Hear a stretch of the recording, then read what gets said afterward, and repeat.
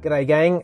Some weeks are a little tougher than others. For example, this week, it's Friday. I was going to film this morning because I didn't get to film during the week because God changed his mind on what I should preach.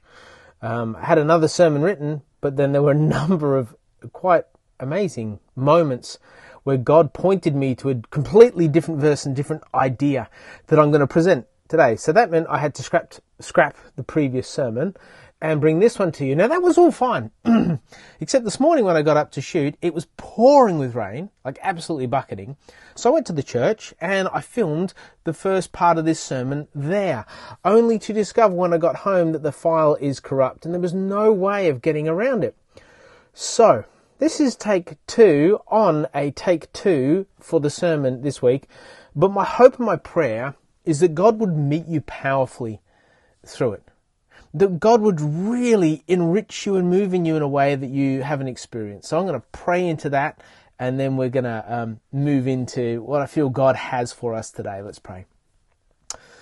Beautiful and loving God, just make your word and your heart become real to us. Reveal yourself, avail yourself to us today. That whilst we be in the position we are in, both individually and corporately and as a country, Lord, may we know and experience your grace, your kindness, your power, your Holy Spirit today. We pray these things in your powerful name. And everybody agreed and said, Amen. I must say that a lot because every time Hamish finishes praying grace or finishes praying at night, he finishes with, and everybody agreed and said, Amen. So moving on. Let me give you an example that'll help us get into what we're talking about tonight. If you're married or have been married, you hopefully will understand the value of a date night. And a date night might happen each week, let's say on a Wednesday night. So a couple has a date night on a Wednesday night, and that Wednesday night is set aside for them to enjoy one another, to learn about each other's weeks, to catch up, to share their hopes and dreams, to talk about concerns that they may have had, to really connect again.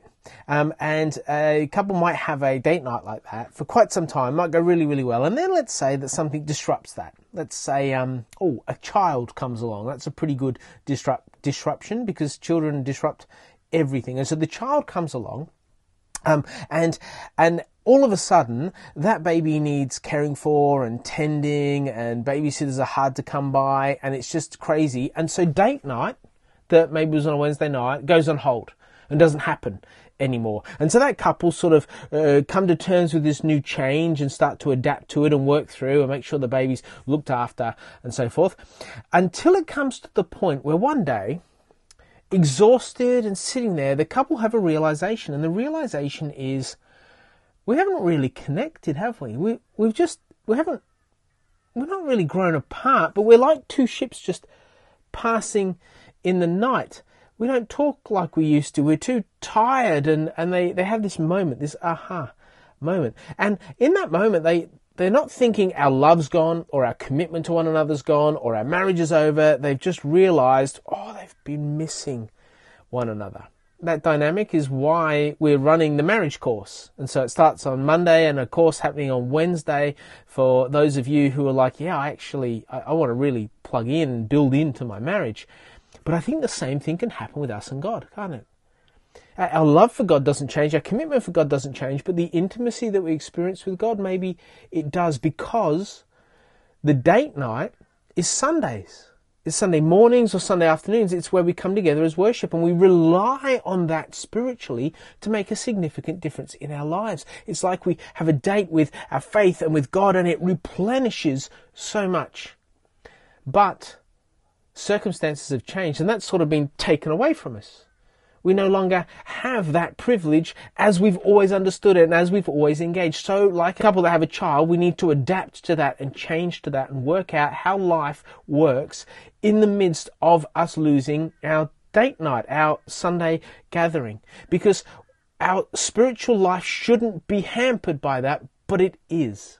Like, if we're honest about it, all of us have felt spiritually the effect of not being able to come to worship together. And that seeps through. And if we're just not honest about it, if we like pretend that there's some shame in that, and oh my gosh, we actually disservice ourselves even more. But the question I want to look at today is God giving us an opportunity and calling us to lean more into Him during this period? Does God call us into a space where He wants us to find Him in new and wonderful ways? And how do we do that? Because Sunday can become a replacement for our spiritual lives, and we don't want that. We know that's not right. We know Sunday should actually be the culmination of our worship through the week, being brought together and offered to God. But sometimes it's the replacement of intimacy, and a sustained spiritual life, just like a sustained marriage, cannot cope. It cannot be thriving under those circumstances. So is it possible God is wanting us to lean more into our spiritual life? Well, there's a problem with that, isn't it? And this is what I've experienced personally, and so I'll put my cards on the table, and I hope you will too. That keeping your life, your spiritual life, vibrantly on track can feel like, well, let me give you a story to explain what it might feel like. There was in Greek mythology, one of the ancient gods was the god Sisyphus. He would have had a hard time in primary school with that name, I'm sure. And Sisyphus was known as the god of Ephra, which later became known as Corinth. And so he was the kind of the king or the emperor or the god of that place. And he was punished one day because he had tickets on himself. He was a little bit up himself. He was a little bit like vain, and as a result of his vanity, he would use that to manipulate others and treat others badly. Anyway, the other gods, the king gods, as you can tell, I'm not very well versed in Greek mythology, but the other gods decided that he would be punished, and so his punishment was to push a giant boulder up a hill for eternity. And Sisyphus, as he would push this giant boulder up the hill, he would get right to the very pinnacle of the hill, like he has succeeded, like no more work needs to be done. And just as it reached that point, it would tip over and roll down the other side of the mountain. He would have to go round to where the rock is and push it up the hill. And it felt like his entire mission was to push a giant boulder up a hill.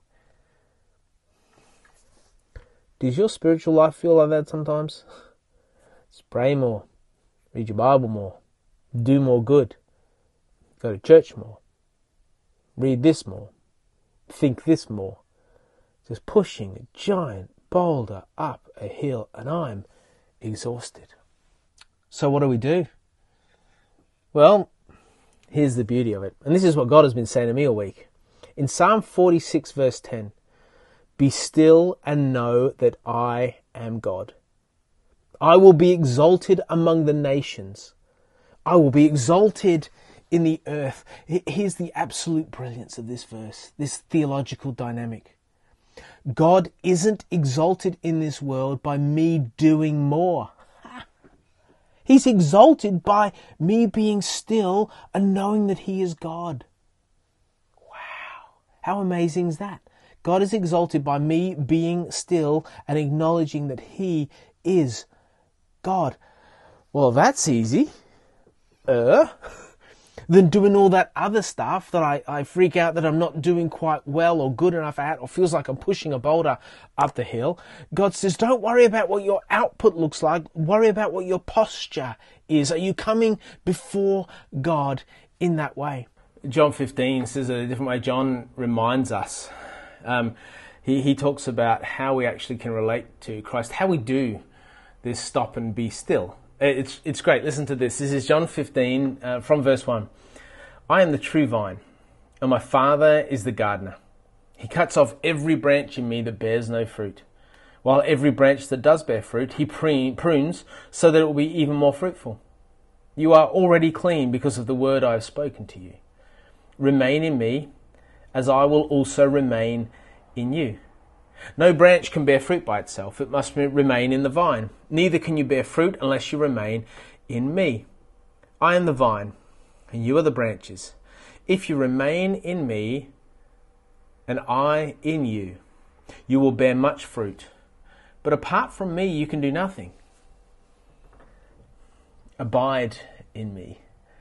Remain in me. That word remain is often translated in other versions to abide. To hang out, to spend time with, to be comfortable in the presence of another, to rest, to stop with someone, to abide, to remain. Interestingly, the word remain is the word that we get the word remember from. So to remain in something, to remain in a memory, is to remember that memory. Have you ever realized how much of your present is influenced and impacted by your past? Good or bad, you carry the experiences of your past into your present, right? And it influences how the present turns out by what we remember or what we choose to remember and choose to act out. And so much of our spiritual health pivots on what we remember. Have you thought about that before? So much of our spiritual health pivots on what we remember. So instead of pushing a rock uphill forever, let go of the rock, go sit on the rock, because let's talk about what it means to wait, to sit on the rock, instead of lugging that thing up and down the hill, which, let's be honest, none of us want to experience. So, remember. Remember what? Remember what? What are we supposed to remember? God, the scripture repeatedly tells us to remember, but remember what? Well, Paul helps. Paul helps when he said some words that we've used every month, basically ever since it first happened. They're the words that frame our communion service. They're words from 1 Corinthians 11, verse 23. Paul says, "For I received from the Lord what I also passed on to you. The Lord Jesus, on the night he was betrayed, took the bread. When he had given thanks, he broke it, and he said," what did he say? "This is my body, which is for you. Do this in" what? Even if you haven't heard it, you're like, remembrance, memory, remember. Do this in remembrance of me. Do this as you remember me. Remembering requires us to be still and calm for the fullness of those memories to come back. So what does Paul say, remember? What's he talking about? Remember what? Remember on that cross what God did for us. When he hung on the cross, the love of God for us is what held him to that cross. The conviction of the Holy Spirit to endure and face death so that we would find a way to avoid it. The embrace of a holy God as he embraced all our sin and all our brokenness. And he took it from us so we don't have to hold on to it anymore. The forgiveness that he knew the only way that forgiveness could be fully put upon us is if he paid the price that we were due.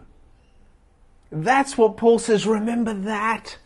Oh, remember that. Wow. What happens when you remember that? When you're sitting here right now watching this, or you kind of feel like the rug's been pulled from out from under you in life, or you have some devastating news, or what you had your heart set on has been taken away, or someone you love deeply has betrayed you, or your health has just been shattered, or someone you've connected your life to has passed away. What do you remember then? God says, remember me, remember what I did for you. Remember that there is hope in this that the cross offers. There is hope in this that God offers. Right now, when you think, oh my gosh, what's happening in this world? What's happening in the country? You've got family in Victoria, and is it going to come up here? And are they going to close the border? And oh, should I be worried? And the fear that can grip us and take hold of us. And Paul says, when we're in the midst of that, remember what Jesus did. Remember the cross. Remember everything that the cross holds. Be still and know that God is God. God can only be God if the cross is real. The cross is a symbol of God's majesty and sovereignness and power that stands in the center of all time. That when we look to, we are infused with hope and strength for the future, not with fear and anxiety for the things that we face. Jesus, through what he did on the cross, he altered everything. He took our need He took the need away from us to be anything other than who He created us to be. He all the things that separate us from God, He took and destroyed. Everything that hinders us from abiding in God and for God meeting to us, Jesus rendered powerless. And when we remember that, something gets renewed in us. See, remembering equals renewing. When we remember what we have in God, we are renewed with who we are in God. When we remember what Jesus has done, we experience right now what Jesus can do. When we remember the sacrifice that God was willing to pay for us, the fruit of that sacrifice, the wealth and the resource and the reward of that sacrifice becomes ours right now. Remembering equals renewing. When you think about what you have been saved from, that should give you a sense of hope for the future. I was saved from my sin and my brokenness and my mess. And now the future is different. When you think that you have been accepted by God when nobody should have accepted you at all, you're acceptable to everybody if God accepts you. When you recall how you were before and the difference God has made in your life since, that's a difference God wants to keep on making in you because He loves you so much. He cares for you so much. His Spirit is so much for you. He just wants you to know it, and He wants you to know it by remembering. And the only way you're going to find space to remember is if you just be still with God. Be still and know that He is God. So let me share with you a few ways that I personally use to be still. And I'll just talk you through them. They're not amazing. They're just things I do that I find are really, really helpful, that you might find really helpful too. So we'll do that. But to do that, I need to change where I am. So let's come with me. An important part of my spiritual routine is devotion, and so I use this app. It's the Bible app, and basically we're doing a devotion at the moment called Hope and Dark, we being Village Church and anybody else that wants to be part of it. So if you want to be part of it, please let me know. And basically you have a devotional aspect, and so you read through that. When you get to the end, you click next, and then you have the scripture. And once you've read that, then the Lord replied, write down the revelation and make it plain on tablets so that it may be herald, so that a herald may run with it. And I then start asking the question, what does that mean to me? And I start journaling it. So I'll put the scripture at the top. I'll then write down some initial thoughts, and then I'll wait, and I'll say, God, what is it you want to speak to me? How do you want to make this living word live in my life? And then when it's done, you can go through the different scriptures, as you can see, and then it gradually ticks them off as you go through. I'm not going to tick them all off because then I'll forget to do it for today, but I will very shortly. So this chair time in my office really anchors me every day to being still with God, and I'd encourage you to find your chair time wherever that might be, a place where you can be still and you can let everything else kind of fade away and really allow yourself to be God's. Being out in God's creation is another thing that just allows my soul to sing. It's a pathway. There's many different pathways. For some, it's about being quiet and being alone. For others, it's being more intellectual. For some, it's prayer. For some, it's being social with other Christians. For some, it's creation. For others, it might be creating something or serving something. There's a myriad of pathways. I just encourage you to find your own pathway, that when you can be in that space, you can actually be one with God. You can feel like, I'm feeling the peace of God and the place of God and the calm of God in this space that I'm currently in. For us to live on mission, it can't be accidental. It's true. And it can't be that we kind of hope, we've done that before. Yeah, that's good. So that's still my third space, even if you're not engaging with it. Nice. That's kind of cheating, right? Yeah, true. You're living on mission right now. It's good, eh? You have a third space, and if you don't, yeah. If you don't have a space where you're connecting with people who don't go to church, you're not living on mission. Oh, it's true. He's good, isn't he? Watching the Sunday services, but also watching other resources on the net. There are thousands and thousands and thousands, probably millions of resources out there that you can engage in. This is us each week, and there's the backlog of all the sermons there and messages, but there's a whole host of other wonderful resources that can aid you in finding that space to be with God and to reflect on God and to find the calmness of God, to feed yourself spiritually. So I really enjoyed this guy. He's really good. He's top notch. Whoa! Whoa!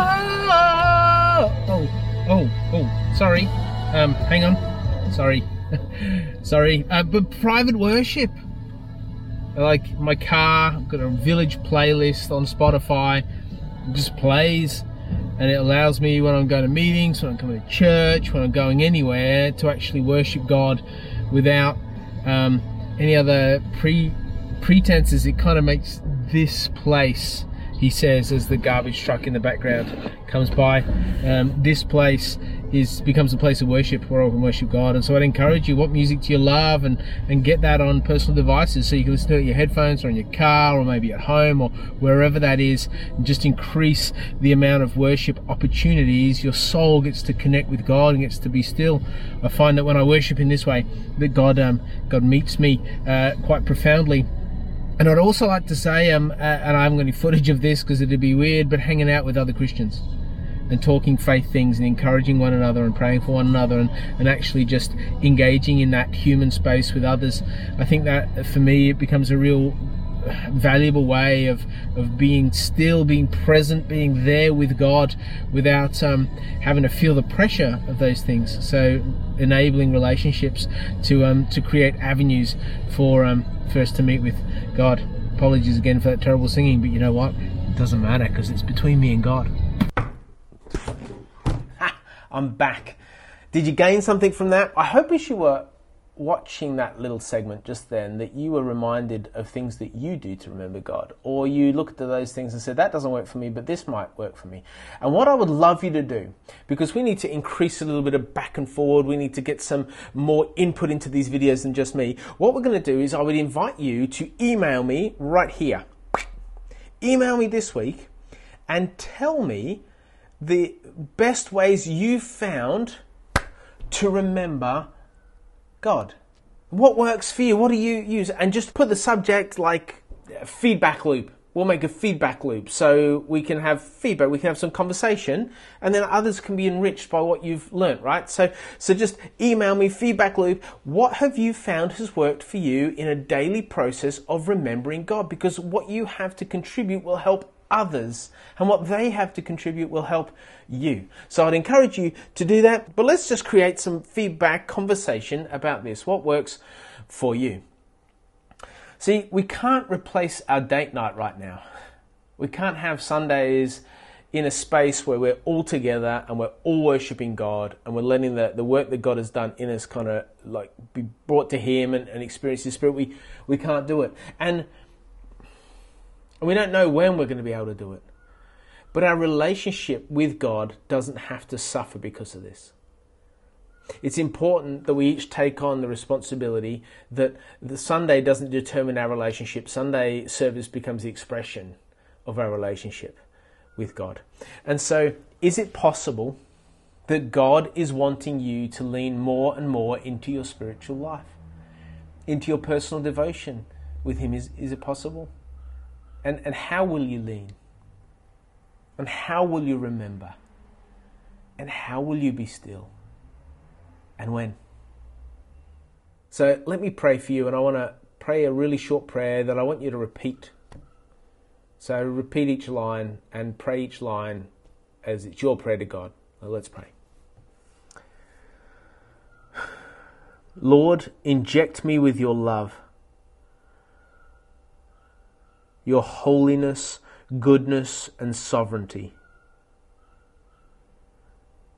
Let it go deep, deep inside me and explode out of me as a transformed life.